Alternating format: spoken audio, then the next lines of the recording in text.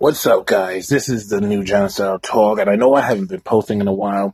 There has been a lot of wrestling updates, but I haven't been really posting on it here because I wanted to do a spectacular today.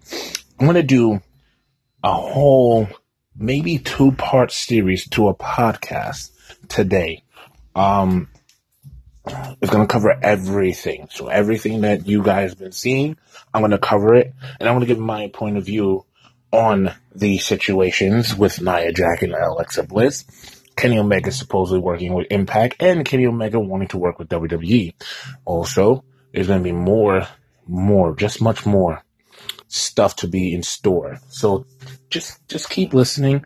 All the news that you guys missed, or all the news that you didn't get to hear, you're going to hear it here. And if you'd already heard it, you're going to hear my point of view on it. So stay tuned to the new Genocidal Talk.